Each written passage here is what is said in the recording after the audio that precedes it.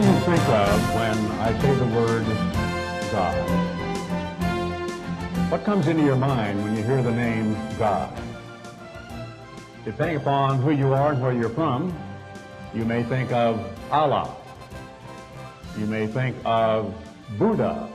You may think of some other idea of a being of some sort who dwells in a never world of spiritual dimensions not seen or perceived by human eyes.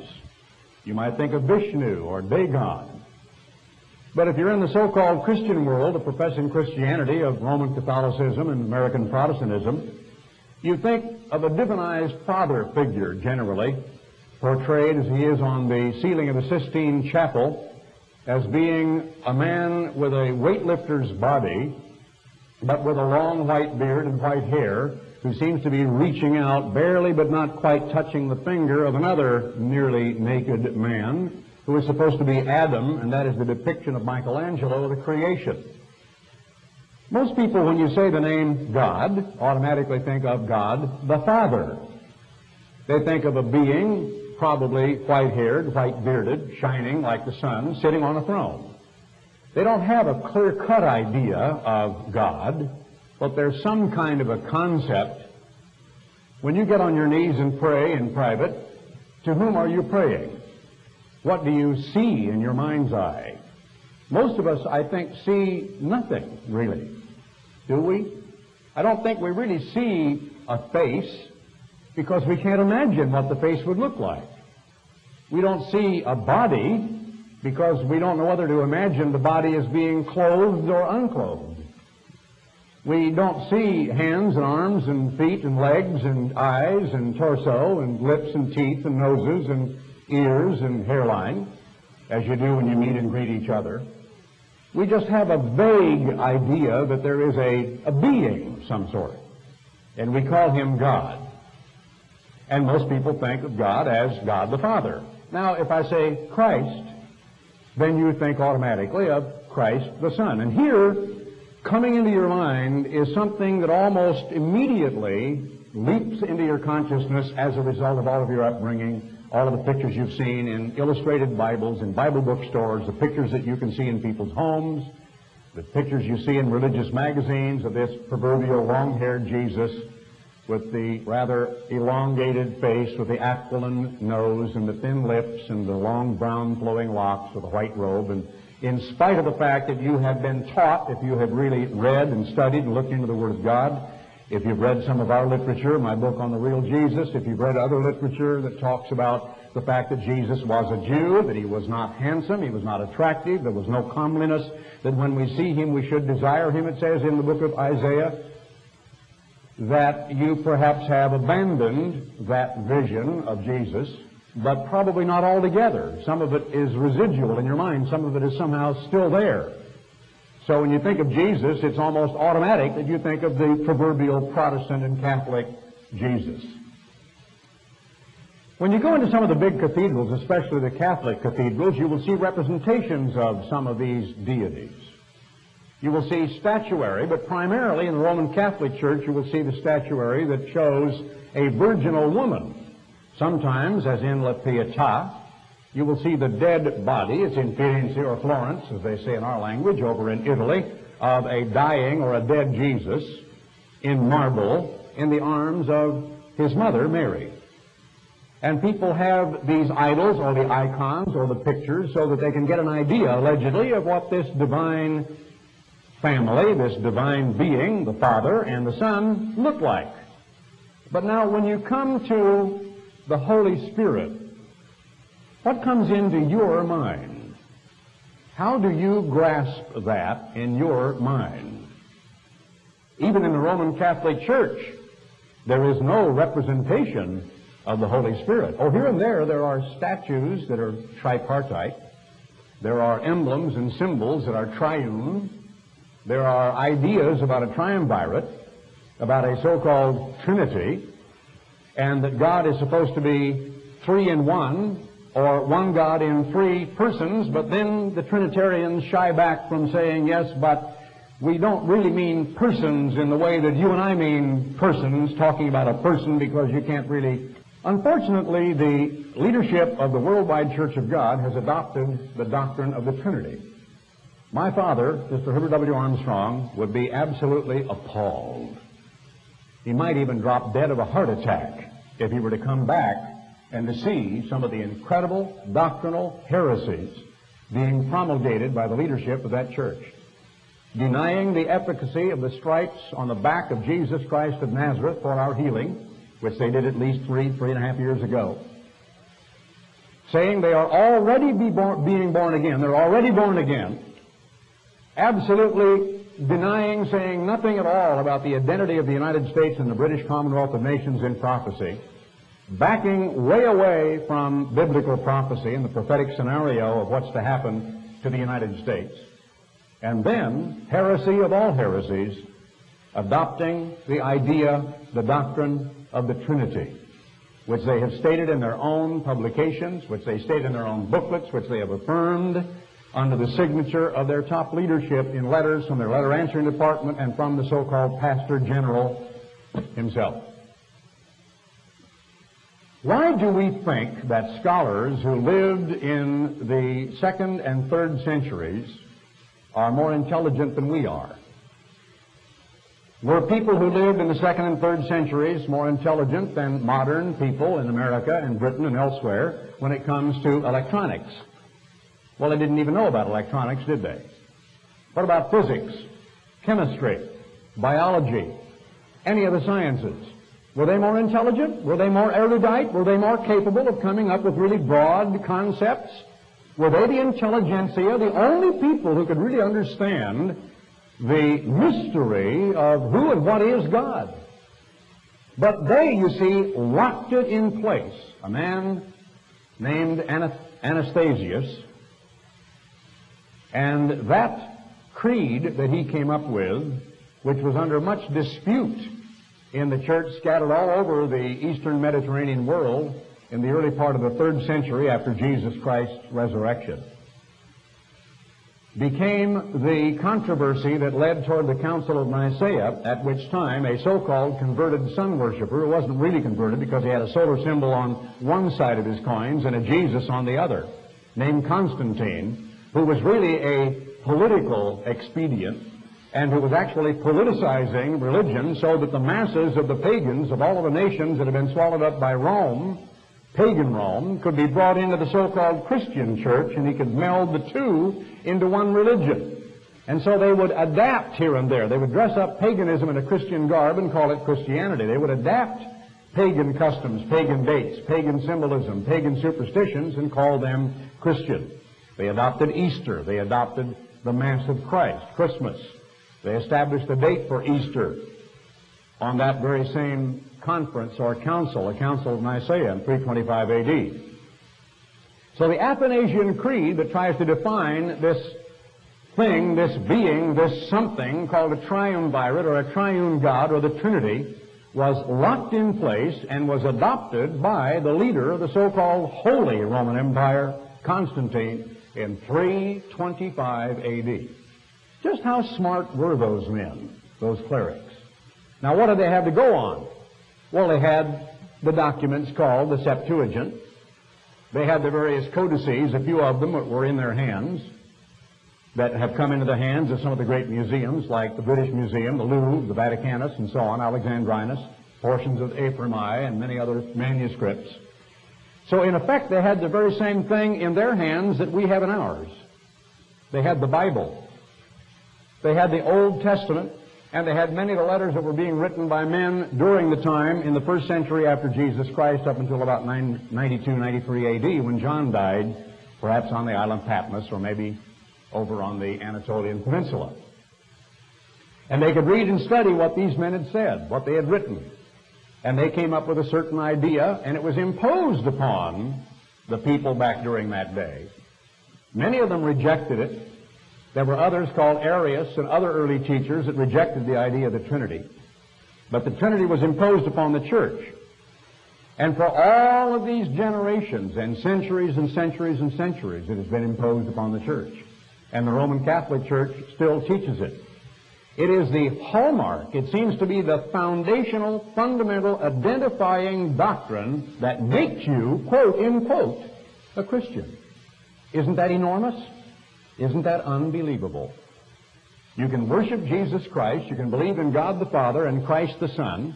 You can believe that you are saved by faith and by grace, by unmerited pardon. You can accept Christ as your Savior. You can undergo baptism. You can pray to God the Father as Christ said you should. When you pray, say, Our Father which art in heaven, hallowed be thy name. And you can be labeled something other than Christian by the so-called mainstream Protestant evangelicals and Roman Catholic priests in this country, the United States of America. When we attempted to buy time on the network that is operated and owned by a man that tried to run for president, Pat Robertson, we were informed by his program director, oh no, we could not allow Garner Ted Armstrong's program on our network of stations, on our cable systems. Because, you see, we are the Christian Broadcasting Network, CBN. I wanted to get that in writing. No, they wouldn't give it to us in writing, and the man tried to back away. He didn't want to say that again. But he had plainly made it clear that they say that I am not Christian because I do not accept the doctrine of the Trinity. Will you turn to the 2nd chapter of the book of Acts?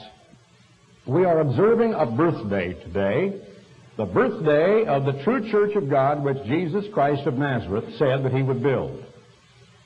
He had promised time and again that another comforter, a paraclete, an intercessor would come, and that he would send the Holy Spirit from heaven after he ascended to the right hand of God the Father following his resurrection.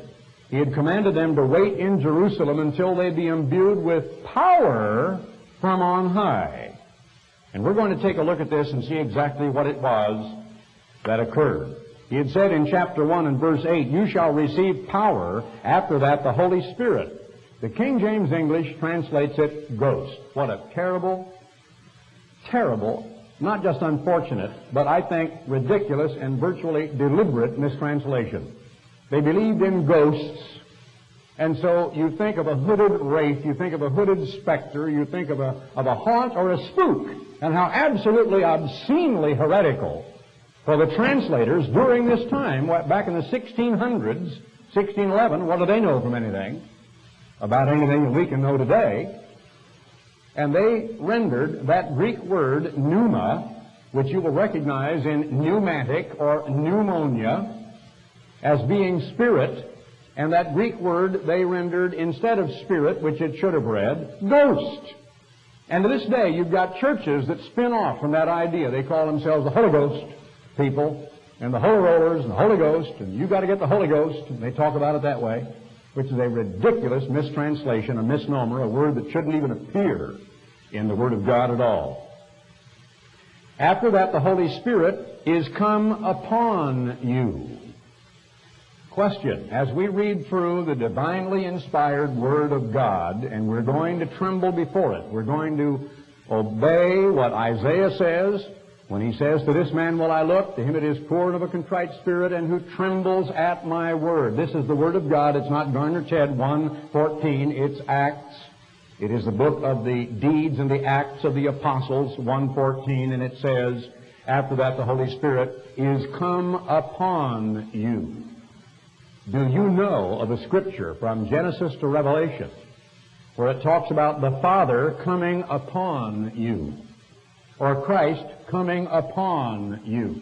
You know of no such scripture. That language is never used in connection with the Father or with Jesus Christ. And you shall be witnesses unto me, both in Jerusalem and in all Judea and in Samaria and unto the uttermost parts of the earth. And then they saw him assumed into heaven. They did wait there. And on chapter 2, verse 1, we read, When the day of Pentecost, the word Pentecost merely means 50th. They were to count from the morrow after the Sabbath during the days of unleavened bread, 50 days, and to come to that final 50th day. There were 7 sevens or 7 Sabbaths, and the following day would always be a Sunday. and they were to observe the Feast of Pentecost. It merely meant the 50th day. The idea it should be on 5/6 is utterly ridiculous. Why would they count? God would simply have said the month and the date of the month, 5/6, the same way He did the 15th day of the 7th month and all the other holy days. But we have complete booklets and articles on that subject for those who want to argue about holy places and holy time. When the day of Pentecost was fully come, where were the disciples of Jesus Christ after His resurrection, after His many appearances to them, and after they had watched Him go into heaven? They were observing an annual holy day, an annual Sabbath of God, which was counted up to the 50th day from the weekly Sabbath during the days of unleavened bread. Why? Because on that day, the high priest went out into the fields in the early barley harvest, and he took a hand scythe, and he cut out 1 armload of barley, and he bound it together in a sheaf, and he took it and he waved it before God in a ceremony. That pictured Jesus Christ as the first of the first fruits. The barley harvest was the first harvest. And the very first sheaf cut out from it was the first of the first harvest in the spring. It showed it already severed from the earth, not yet accepted of God. So it showed Christ cut off from humanity, cut off from His own kind, in the arms of the high priest as if an intermediary, intercessor, showing its offering to God, but not yet accepted of God. The waved sheaf offering was merely a type, a foretaste or a picture of the risen Jesus Christ, who was going to ascend to heaven as the very first begotten from the grave, as the first of the first fruits. And since Christ had promised that the Holy Spirit would come exactly 50 days later, that promise was fulfilled. And they were all with one accord in one place. There are many people who will argue until they're purple spots in the face that you don't need to be observing the day of Pentecost, the annual holy days. That was all nailed to the cross. Well, what was nailed to the cross? And it wasn't a cross anyway, but an upright stake, an upright pale with perhaps a little sign above it. Jesus Christ was nailed to the stake. Not some chart, not a document, not some 10 commandments, not God's commands or God's laws, but Christ. He was nailed to the stake. When? Well, 50-some days before this event. Then everything that was supposed to cease at the time of the crucifixion of Christ was over and gone. And this is a New Testament, brand new church ritual, if you will, an observance of God's church, which happened a month and 10 days plus after Jesus Christ had risen to heaven.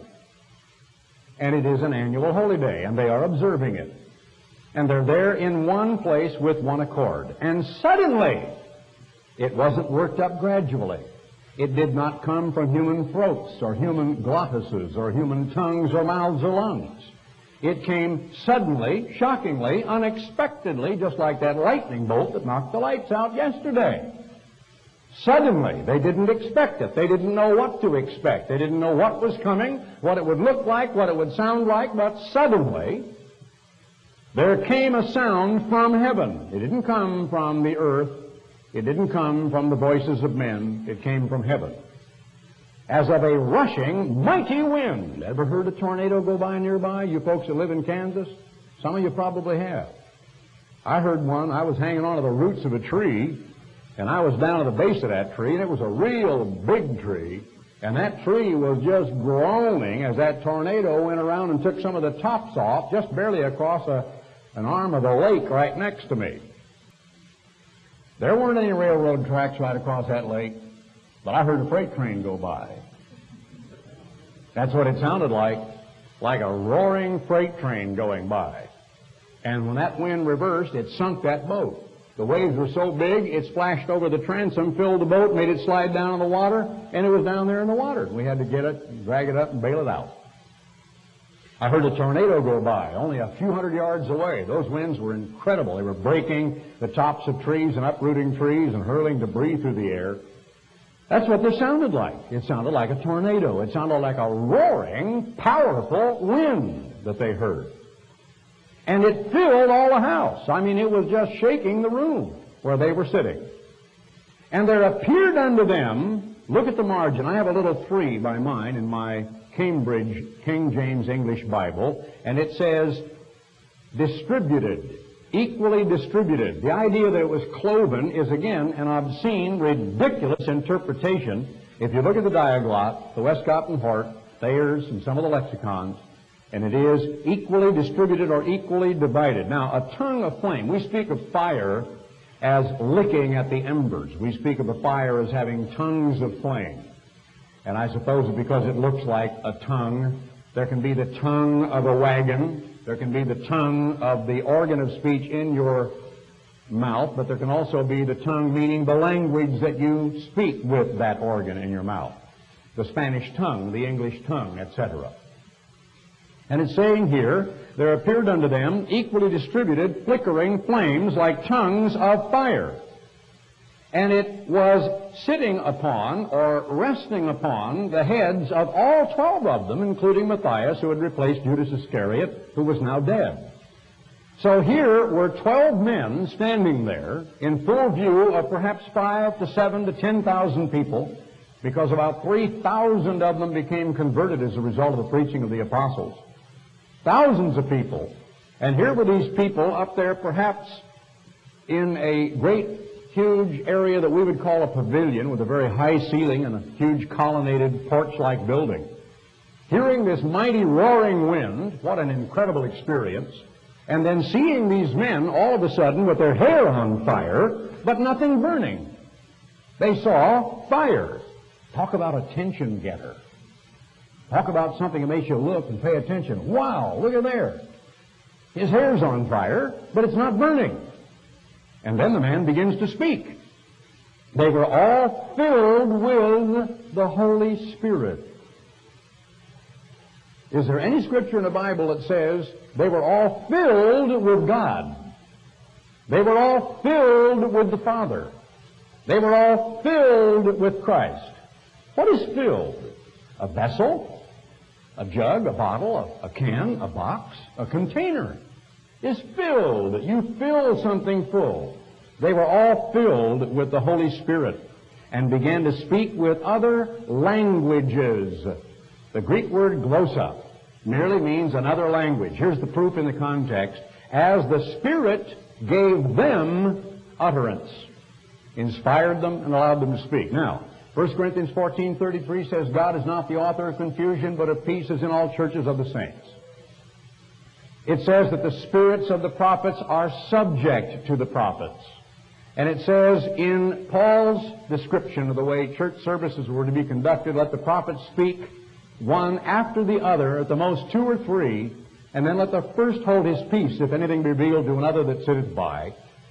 But all things may be done decently and in order. You nor I could understand a word if 4 or 5 other ministers joined me up here, put on a peanut microphone, stood up here, and all of us started preaching at the same time.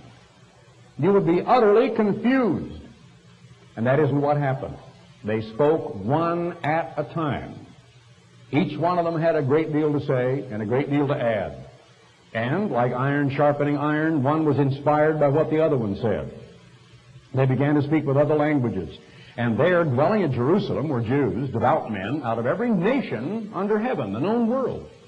And when this was noised abroad, now they were speaking, and the crowd began to grow. There were people that heard part of it and ran out in the street and said, guess what's happening? They're standing in there. Andrew's got his head afire, but his hair isn't burning up.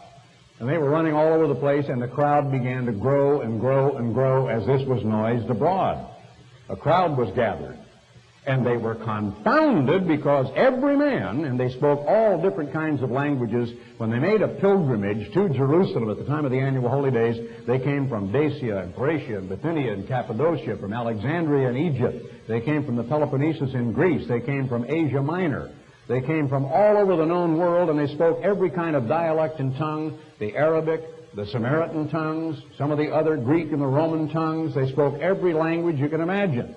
It would be like having Greeks and Italians and Spaniards and Portuguese and Americans and Germans and Japanese and Chinese and Indians from India, all together, all of them hearing clearly a man standing there speaking, so far as he knew, in his own language. But by a divine miracle, as the words and the sound went out, the ear heard in the language that was the native tongue of the person visiting in Jerusalem. A fabulous miracle of both the speaking and the hearing. They were all filled with the Holy Spirit and began to speak, and they were all amazed. Verse 7, saying one to another, Behold, are not these which speak Galileans? They should be speaking a Galilean tongue. And how do we hear every man in our own tongue, wherein we were born? And it shows that they were from Parthia, Media, Elamites, and dwellers in Mesopotamia, that means the land between the rivers, up in what is present-day Iraq, and in Judea and Cappadocia, Pontus and Asia, Phrygia, Pamphylia in Egypt, all parts of Libya around Cyrene, that's the Cyrenaican peninsula that goes way up there in the area of Tripoli and some of the parts that were fought over in World War II. Strangers of Rome, Jews and proselytes, Cretes and Arabians, from Arabia, Saudi Arabia, from the island of Crete, Cretia. We do hear them speak in our tongues, our native languages, the wonderful works of God. And those works of God, we see in Peter's message, have to do with Jesus Christ, His sacrifice, and His resurrection. And they were all amazed. And they were in doubt. They were saying, what is the meaning of all of this? Others were mocking and saying they ought to be drunk. But the wine shops weren't open. There was no way they could be drunk on new wine or old wine. But Peter, standing up with the 11, lifted up his voice and said unto them, You men of Judea, and all of you that dwell in Jerusalem, be it known unto you, and hearken to my words. These are not drunken, as you suppose, seeing it's about the third hour of the day. The shops were closed. It was way too early. But this is that which was spoken by the prophet Joel. In Joel, the 2nd chapter, you can read of that event. And it shall come to pass in the last days, saith God, I will pour out of my Spirit.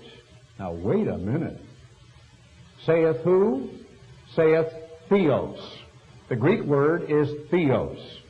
Theos is the New Testament Greek equivalent of the Old Testament Elohim. In the beginning, Elohim created the heavens and the earth.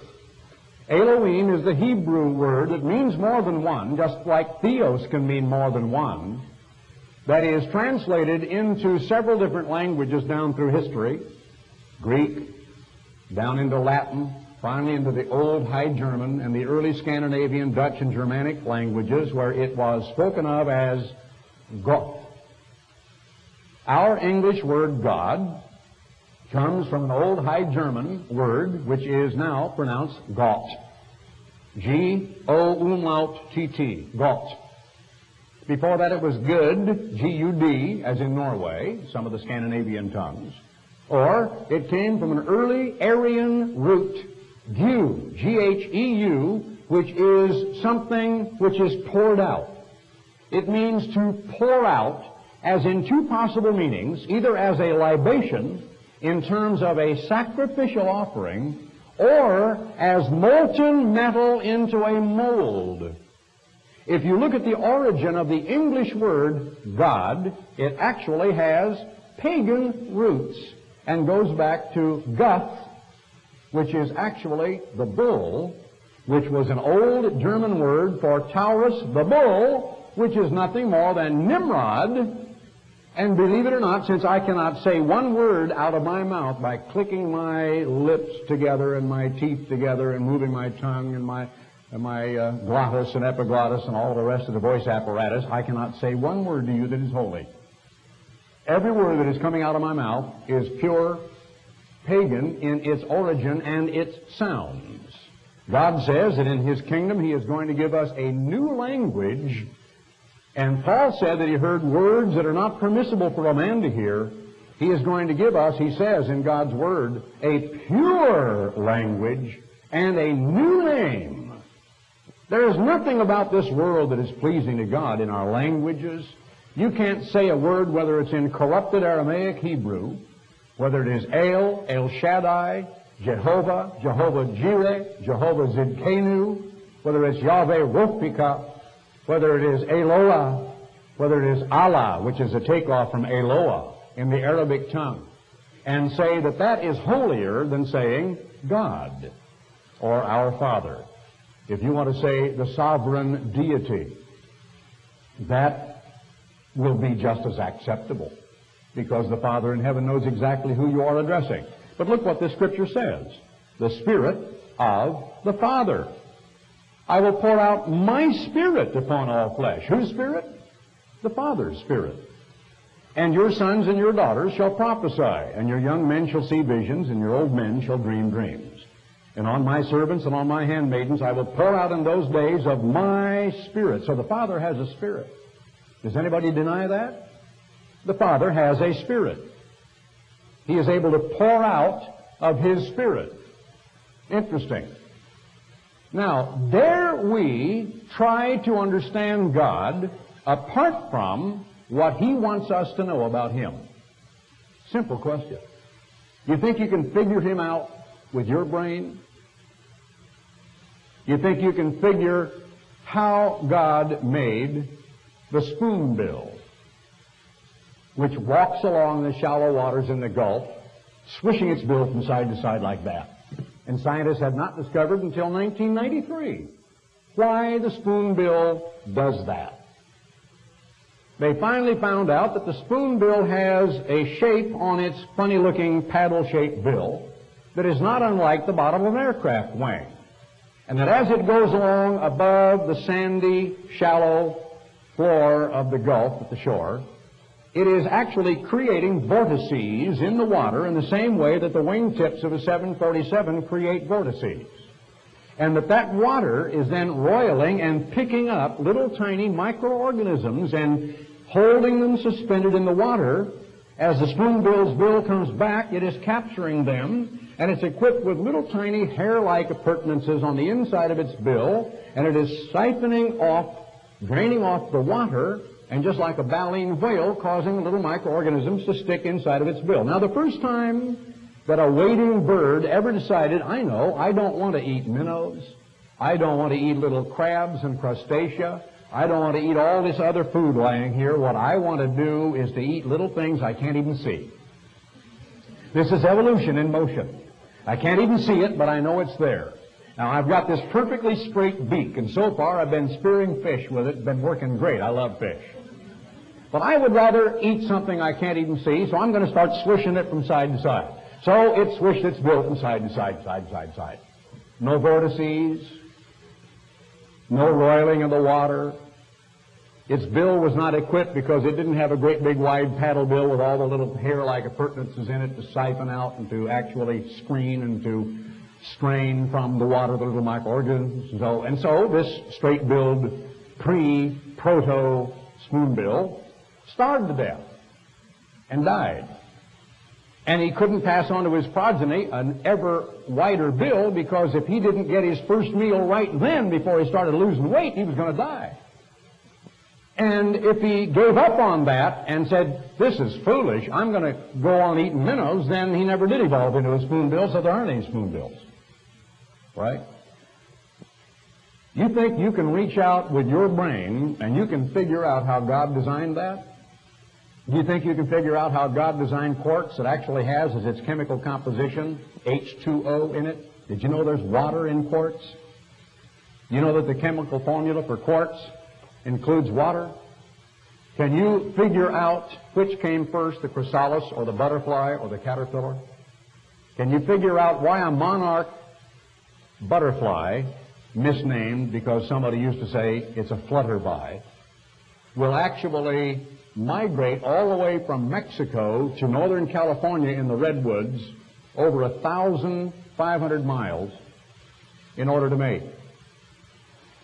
As God said to Job, where were you when I laid the foundations of the earth?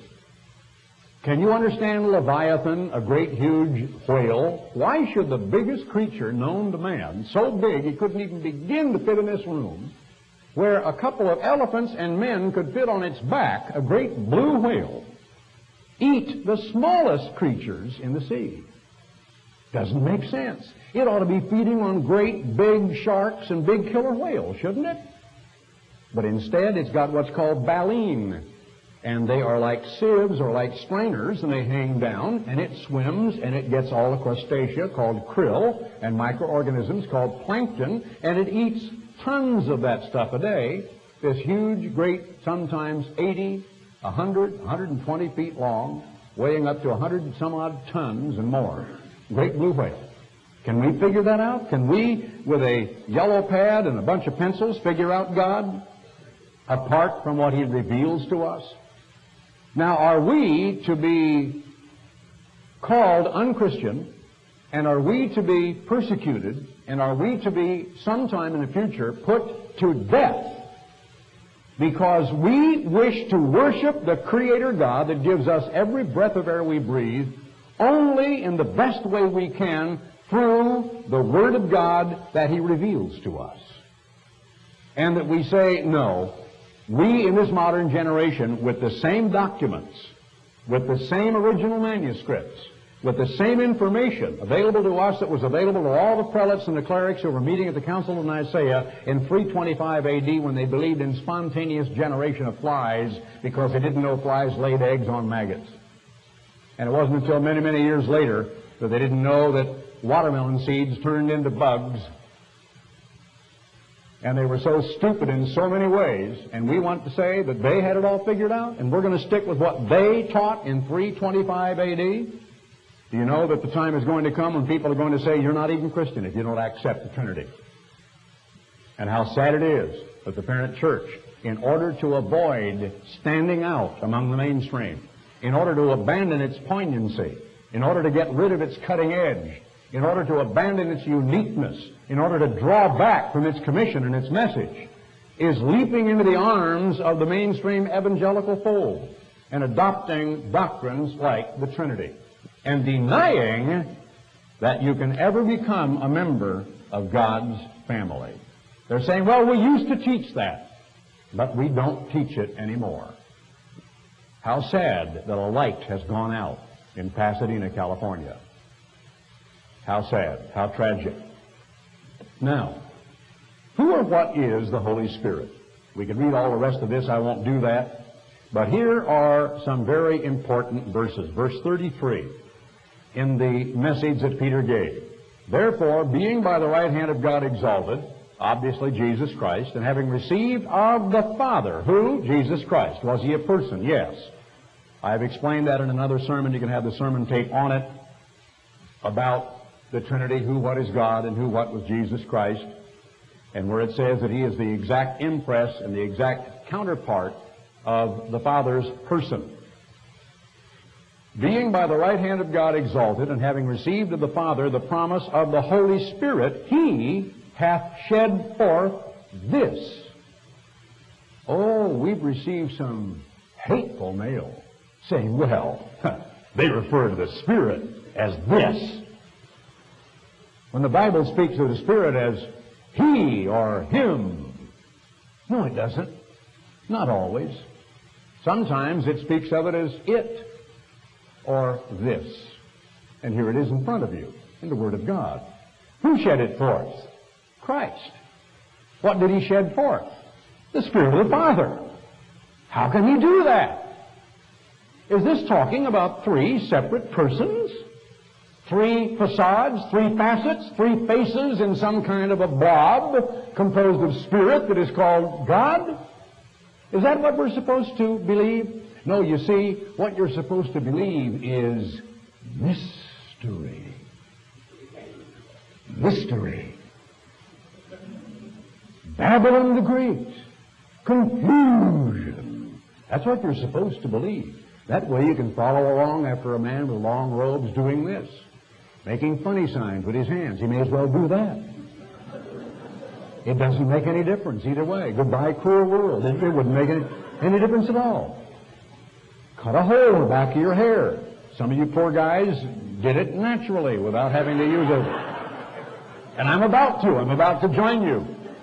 Wear a robe, turn your collar on backward, make funny signs, tinkle a bell, wave a feather, sprinkle salt, light a candle. Let's turn to John, the 14th chapter, and verse 9. John 14 and verse 9. Jesus said, "Have I been so long with you, and you have not known me, Philip? He that has seen me has seen the Father. Verily, verily, I say unto you, he that believes on me, the works that I do shall he do also, and greater works than these shall he do, because I go unto my Father." Christ is talking. He's on the earth. He is a person. He is a member of the very divine family of God, the first fruits of the earth, and he's talking about his Father. The Father and the Son is not a figment of the imagination of some Protestant evangelical who said it would be nice to use a familial relationship as an analogy, or the family as a type to help us understand the divine family in heaven above. It is God's revelation to us. If God chooses to reveal himself to me as a father capable of begetting a son, and that son can walk about on this earth, and God can raise him from the stone-cold, lifeless dead and take him back to his side and give him all power in the universe, and say that he is coming back to this earth to rule it with a rod of iron, I'm satisfied. I don't need to go beyond what God would like to let me know about himself, since I know he can take my breath at the very next instant, since I know he can stop my heart at the very next instant, since I know that he can simply catch me away as if I were never here at the very next instant, and gives me every beat of my heart and every breath of air that I breathe. Who am I to tread into the divine realm of unrevealed knowledge which is too far beyond me? I cannot obtain to it. I cannot understand all eternity. I cannot understand forever and ever and ever. I cannot understand a limitless universe. I cannot understand time without end. So I am happy. I am satisfied. If God reveals himself to me as he chooses to reveal himself, I am more than satisfied. I am joyful. I am happy. I'm ecstatic. I'm overwhelmed. And as we will see very quickly, so should we all be. The word he, when he refers to the Comforter, he says another Comforter is going to come. Let me see if I can put my eye on the word. We know that in several cases Jesus Christ talked to the other Comforter, and he said, when he is come, he will testify of me. Verse 26, the Comforter, verse 26 of the same chapter, John 14, which is the Holy Spirit, whom the Father will send in my name. Notice that. The Holy Spirit would be sent by the Father, but sent in the name of the Son. He shall teach you all things. Now, this is one of the problems for many of the Protestants, Catholics, because it uses the word he. In Hebrew, the word he is hi, H-I-Y. It's a primary root, a primary word. It merely means a third person pronoun. It can be singular, or it can be he, she, or it. It can also mean the same, or that one. It can be they, or this thing, or those who, or this who, or he who, or she who. It can be used in speech as that third person pronoun. In Greek, it is autos, A-U-T-O-S. We use the word auto, meaning self, and it is like automatic. It is autos, A-U-T-O-S. It's a reflexive pronoun. It means self. It's used alone or in comparison of the third person in grammar. Her, itself, one, the other, thine own, the same, him, myself, thyself, into, of, on, with, they, these things, those, together, very, or even which, and is translated in all those ways in the New Testament. So what we learn by this is that there is nothing whatsoever in the word itself, out of the original Hebrew and the Greek languages, that suggests anything other than the common pronoun. It isn't intended to take a two-letter word and to build a doctrine around it that flies in the face of hundreds of scriptural references in the Word of God. It can be itself, it, that one, that thing, or the same. And so is used in the Word of God. The truth of God is not learned in striving about words, and the Bible absolutely tells us don't do that. It talks about people coming with doctrines, and there'll be a lot of striving about words. And it seems like everybody that goes to the Bible bookstore and buys himself an exhaustive concordance wants to strive about words. And they just lose sight of the truth. They're standing so close to the forest they can't see the trees because they're right up against the trunk of just one of them, and they're looking at it and straining at it like the drunk was walking along and banged into a tree about this big around. And he grabbed a hold of it and he walked around and around and around, just bruising his nose until his nose was bloody, and he says, lost again in an impenetrable forest. That's the way some of these religious guys are. They're lost in an impenetrable forest because they're standing with their face plastered against a tree like a little pronoun. And they don't know and they don't understand. Now, it is axiomatic that Athenian cab drivers are not the best biblical scholars. And they speak a lot better Greek than any of the people that I have known and worked among for the last 40 some odd years. Athenian cab drivers don't know it all. I mean, just because you speak Greek, look at the Greek Orthodox Church. How right are they? Does the Word of God say, to him that speaketh Greek and Hebrew, I will reveal myself? Does the Word of God say, only those who know Greek and Hebrew shall enter the kingdom of God? No, it does not. We can avail ourselves of the hundreds and the thousands of lives of great scholars who can tell us all the little nuances and shadings and the meanings of words in all kinds of different languages. Now, the spiritual analogies, and there are many of them in the Word of God, let's go through them right quickly about the Holy Spirit, are first of all water. John 3 and verse 5. I'll turn back to that briefly. And we know that Jesus said to the Samaritan woman by the well, when she asked him about water, he said, give me a drink of water. And he said, if you knew who it was who were speaking to you, that you could receive living water. And he said, out of his belly, if he is of God, shall flow rivers of living water. And we know that he likened the Holy Spirit unto water. Jesus said, verily, verily, I say unto you, except a man be born of water and of the Spirit, he cannot enter into the kingdom of God. In John 7, 37 and 39, John 7, 37 and 39, in the last day, that great day of the feast, Jesus stood and cried, saying, if any man thirst, let him come unto me and drink. He that believes on me, as the Scripture hath said, out of his belly shall flow rivers of living water. But this spake he of the Spirit.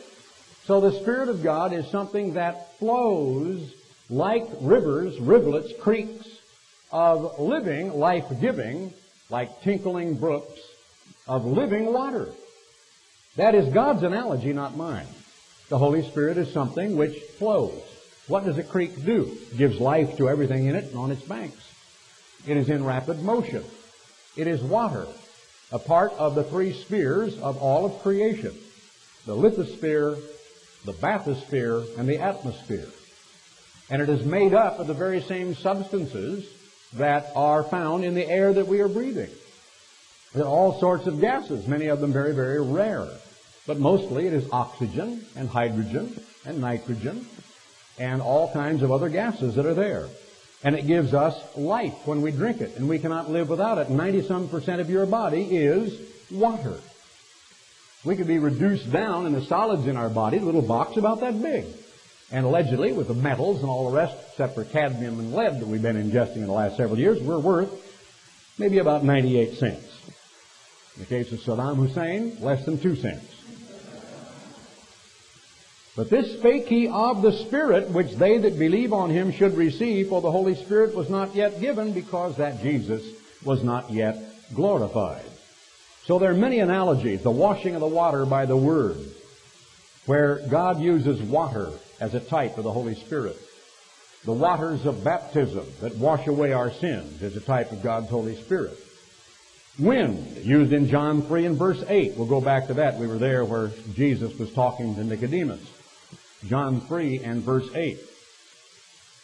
He says, the wind blows where it will, where it listeth, and you can hear the sound thereof, but cannot tell whence it cometh, where it comes from, or whither it goes. So is everyone that is born of the Spirit. Wind was used, the mighty rushing wind, on the day of Pentecost, wasn't it? And they heard that roaring wind. Wind was used time and again in the Bible in great miracles when God blew the waters of the Red Sea apart and allowed the Israelites to walk through dry shod. It was a powerful wind from the eternal. And wind, again, is invisible, but you can hear it. It has power. It has energy, but you cannot see it. And God's Word uses wind as an analogy of His Spirit. Fire is used. 1 Corinthians, the 3rd chapter, about the fiery trial. It will burn up the 3 different parts that are flammable and the 3 that are inflammable. And they have changed that word in the last 20 or 30 years, meaning not flammable. They used to say uninflammable, which was wrong, English language, but those which are not burnable, meaning gold, silver, and precious stones, survived the fire. And 1 Corinthians 3 talks about the day of fiery trial, which will try every man's work of what sort it is. Fire is used continually of God to exert and to show His power. It was used at the time of the destruction of Sodom and Gomorrah. It is going to be used in Gehenna fire. It is the power of God that God can utilize. And what is fire? Anybody know? No, you don't. You don't have the faintest idea. All you know is it is supposed to be, quote, the combustion, meaning the burning, of some substance together when it's applied with a certain amount of heat that causes it to reach its so-called flash point, which is very low in the case of stubble or certain noxious gases and the like, and very, very high with regard to rocks and metals. And at that point in time, it's going to catch fire. And we're going to be able, by applying heat, to change the chemical nature of those things that exist in matter. And God has used fire continually to illustrate the power of the Holy Spirit. And what was it that appeared after they heard the wind, an analogy of God's Spirit? And what they saw, because they couldn't see the wind, was what? Fire. Flaming crowns of flame on the top of the heads of the apostles. So God's Word shows that fire is a type. He calls His ministers flames of fire. He speaks of God in Hebrews 12:29 as a consuming fire. He spoke to Moses out of a burning bush. He used fire to burn up the altar at the prayer of Elijah and to confound the prophets of Baal. It shows God's power to purify. It shows God's power to destroy sin. God is a spirit, it says. God's own Word tells us God is a spirit, and they who worship Him must worship Him in spirit and in truth. Over in the 4th chapter of the book of John, you worship, you know not what, He said in verse 22. But we know what we worship, for salvation is of the Jews. But the hour cometh, and now is, when the true worshipers shall worship the Father in spirit. The word in can mean through. Through the vehicle of, through the power of, through the conduit of the Spirit. And shall worship Him in spirit and in truth, for the Father seeketh such to worship Him. God is a spirit. And they that worship Him must worship Him in spirit and in truth. So God is a spirit. And we've also read and already proved it and seen scriptures in God's Word that God the Father has a spirit. God the Father has a spirit. We've seen other examples. I can give you a couple of them. Romans 8:9, right quickly, that Jesus Christ has a spirit. Romans 8 and verse 9. If any man have not the Spirit of Christ, he is none of His. Christ has a spirit. Christ has been made once again into divine, holy spirit, and is at the right hand of God. And if we can use the word composed, and don't fear that, because it's merely a word that helps us understand that God is in one place at a time, and that Christ is in one place at a time. Though He can project His mind and His power away from Him in all directions at once as He chooses, He nevertheless remains in one place at one time. The throne of God was transported about the universe. Ezekiel saw it in the 1st chapter of Ezekiel. It's conveyed about by cherubim, and again in the 10th chapter of Ezekiel, and sitting upon a translucent sea of glass over the heads of great imposing creatures called cherubim was one, quote, like unto the Son of Man, who said, you go and you say to them, thus saith the Lord. It's obvious Ezekiel was permitted a vision of the very throne of God, the one that became Jesus Christ of Nazareth. God the Father is a spirit, and the Bible says God has a spirit. Christ the Son is now once again at the right hand of God the Father and is a spirit being, and He has a spirit. question. Does the Holy Spirit have a spirit? Doesn't that sound stupid when you stop to think about it? But it's a logical question, isn't it? If the Holy Spirit is a person. But the Word of God does not say that the Holy Spirit is a person. We can give you all kinds of scriptures about the Spirit of Christ. It said where Psalm 51 and the prayer of David at the time of the sin with Bathsheba was praying to God for forgiveness and said, "Take not thy Holy Spirit from me." We read of how Christ is dwelling in our hearts through faith. Let Christ be in us, the hope of glory. Let this mind be in you, which was also in Christ Jesus. Your life is hid with God in Christ, etc. We read about the prophets of old, whom the Spirit of Christ, which was in them, did signify thus and such. So we read of the Holy Spirit as being a spirit. We read of God as being a spirit. We read of Jesus Christ as once again being assumed into heaven to be a spirit being at the right hand of God the Father. But we never see the Holy Spirit depicted as a person, nor do we see a Trinity or a triumvirate or a tripartite government anywhere in all of creation. These bulbs are flowing with energy. They are coming from a source that is created by nothing more elaborate than friction. Somewhere there are hydroelectric projects. They either are huge steam generators burning coal or oil, causing it to whir and to create steam under pressure, which turns the turbines, which causes friction, which produces electricity. And the electricity is flowing. It is flowing rapidly through these bulbs and returning right back where it came from. It is not ending here and stopping and being lost. It is returning back where it came from. It is flowing. If electricity had been invented at the time the Bible writers were trying to talk about what they had heard and seen, probably electricity would have been used. Maybe nuclear energy would have been used. But instead they used water, wind and air, and fire. They did not use modern analogies. Almighty God exists in a completely different dimension, a spirit world.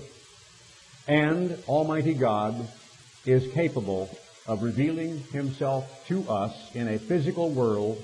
And what does He reveal? By looking about you in all of nature, in all of creation. How many poles are there on the earth? 2. What does it take to make a magnet? Positive and negative. What are the colors of the posts on your battery? Black and red, positive and negative. How many sexes does it take to produce a new life? 2. How many nostrils? 2. 2 eyes, 2 hands, 2 arms, 2 legs, 2 ears. 2 sexes, 2 poles, 2 testaments. God the Father and Christ the Son. Everywhere throughout God's creation, male and female. 2. Duality. The first man, Adam, and the second man, Adam, which is heaven, which is from heaven, which is Jesus Christ. The prototype and the final finished product. The previous typical fulfillment of prophecy and the final literal fulfillment of prophecy.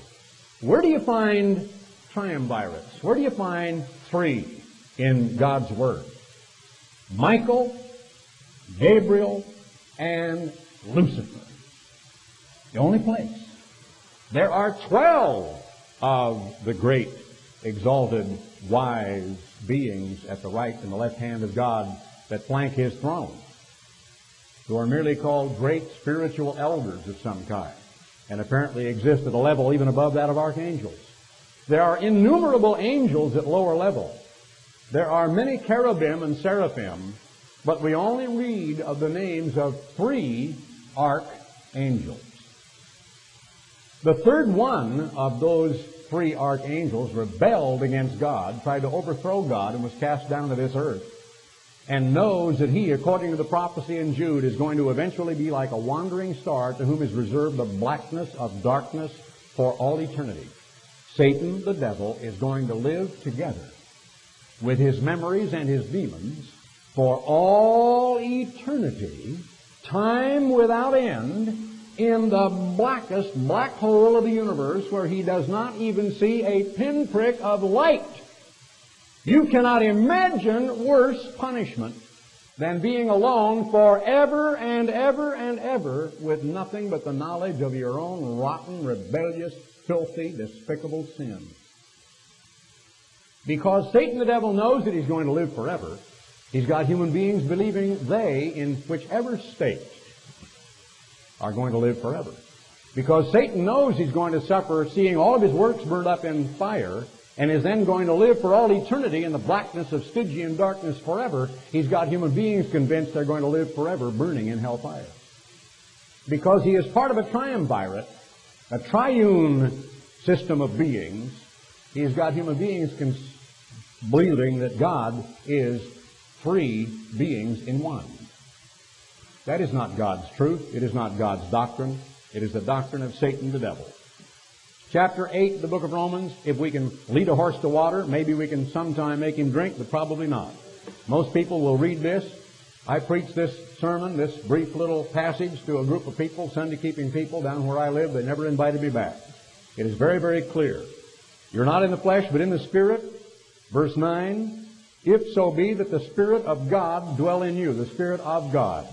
Now, if any man have not the Spirit of Christ, he is none of his. We've gone through that and we've proved that Almighty God's Spirit is His life, His power, His mind, His energy. It is His begetting power. It's His nature. It's the extension of His personality and His character. What was I given? Please let me intrude into an area of your mind and then just leave it with you without elaborating on it for about another 20 minutes. What was I given? Me, standing here, Garner Ted Armstrong, at the split instant way back 64 years and some months ago, when a little tiny microscopic spermatozoon from the loins of my dad, Herbert W. Armstrong, attached itself to an egg in the womb of my wonderful, lovely mother, Loma Dillon Armstrong. What was I given? I was given life. I was given my father's nature. I was given my father's visage. What are you? You're the son and the daughter of your father and your mother. Don't ever believe anybody who tells you you cannot be begotten of God. And when you're begotten of God and a child of God, you're God's child. And what is the family to whom you belong? God's family. What a beautiful truth. And the Jews tried to kill Jesus Christ because he said God was his Father, thus making himself equal with God. They tried to kill him. And the worldwide church is backing away from the greatest truth that could be revealed to the human mind, that we can be born of our spiritual Father and become like he is. We can become a member of God's family. Here's what it says. Verse 15. You have not received the spirit of bondage again to fear, but you've received the spirit of sonship, whereby we cry, Abba, which is an untranslated Aramaic that means Father. Abba, the Hebrew word for Father. Christ says, pray to your Father, because he is your Father, because he has begat you. And the new creature in Christ that is dwelling in your brain is a new being that has never been before, just as surely as the moment when you were begotten in the womb of your mother, you were a new being, a new creature that had never been before. And there is to be a new spiritual creation. The Spirit itself, the Spirit, bears witness with our spirit that we are God's kids. We're the kids, the children, the kind of God. Kindred, children of God. And if children, then heirs, heirs of God, and joint heirs with Christ. What did he inherit? He said, I've inherited all things. He said, all power is given unto me in heaven and in earth. He inherited eternity. He inherited the kingdom of God, the power of God, the family of God, the name of God. And if we are to inherit the same thing, at what level will we be? We're not going to be God's pets. We're not going to be his playthings. We're not going to be disembodied souls floating around like so many little smelt in the Columbia River. We're not going to be little wraiths floating around or kind of disembodied something or other sitting around in front of a harp shuffling through music. We're going to be members of the family of God. We're going to be given a commission to go out into the universe where there are billions of planets, and we're going to begin anew, because creation is not complete. It's only begun. God says in the last of Revelation, the 22nd chapter, at the time when God the Father himself will come down to this earth at the end of the great white throne judgment, behold, I create all things new. That is the true beginning. And it's over 1,100 years yet before the beginning. Time is opening up in front of you, not closing in. Time is not foreboding. Time is not frightening. Events are not threatening. Who can threaten you who are a child of God? What can I say? If God be for me, though every man be against me. If my life is hid with Christ in God. If children, then heirs, heirs of God and joint heirs with Christ, if so be that we suffer with him, that we may also be glorified together, made members of the family of God. Thank God for his truth, that we have clung to it, that we tremble in front of God's word, that we will not compromise with it, we will not go back on it, we will not get rid of our poignancy, our uniqueness, our cutting edge, or the truth of God in order to blend in to mainstream fundamental churchianity so we can avoid persecution. This annual holy day that is commemorative of the time when God's Holy Spirit was first made available to all of mankind is a red letter day, a very important day in the mind of our divine Father in heaven above. The day of the 50th Pentecost, called originally the day of weeks or first fruits. And you are a part of the first fruits of the salvation of this earth. If you are a child of God, if you've repented of your sins and been baptized and received God's Holy Spirit, which is making you a partaker of the divine nature. God's power, God's nature, God's character, God's mind, God's personality. My Father begat me, and between my mother and my father made me what I am. What will you and what will I be when our divine Father catches us to be with Jesus Christ in the clouds upon his return? And we stand there and we look all of a sudden and we can see through our hands. And we're shining with an ethereal, translucent glow. And we say, well, look, I've made it. I'm in God's kingdom. I've got a new body. It's real. I'm here. And we'll say, hi, Mom. And hi, Dad. And I'll say, hi, Dick. And I'll meet members of my family I haven't seen. So will you. Thank God for that.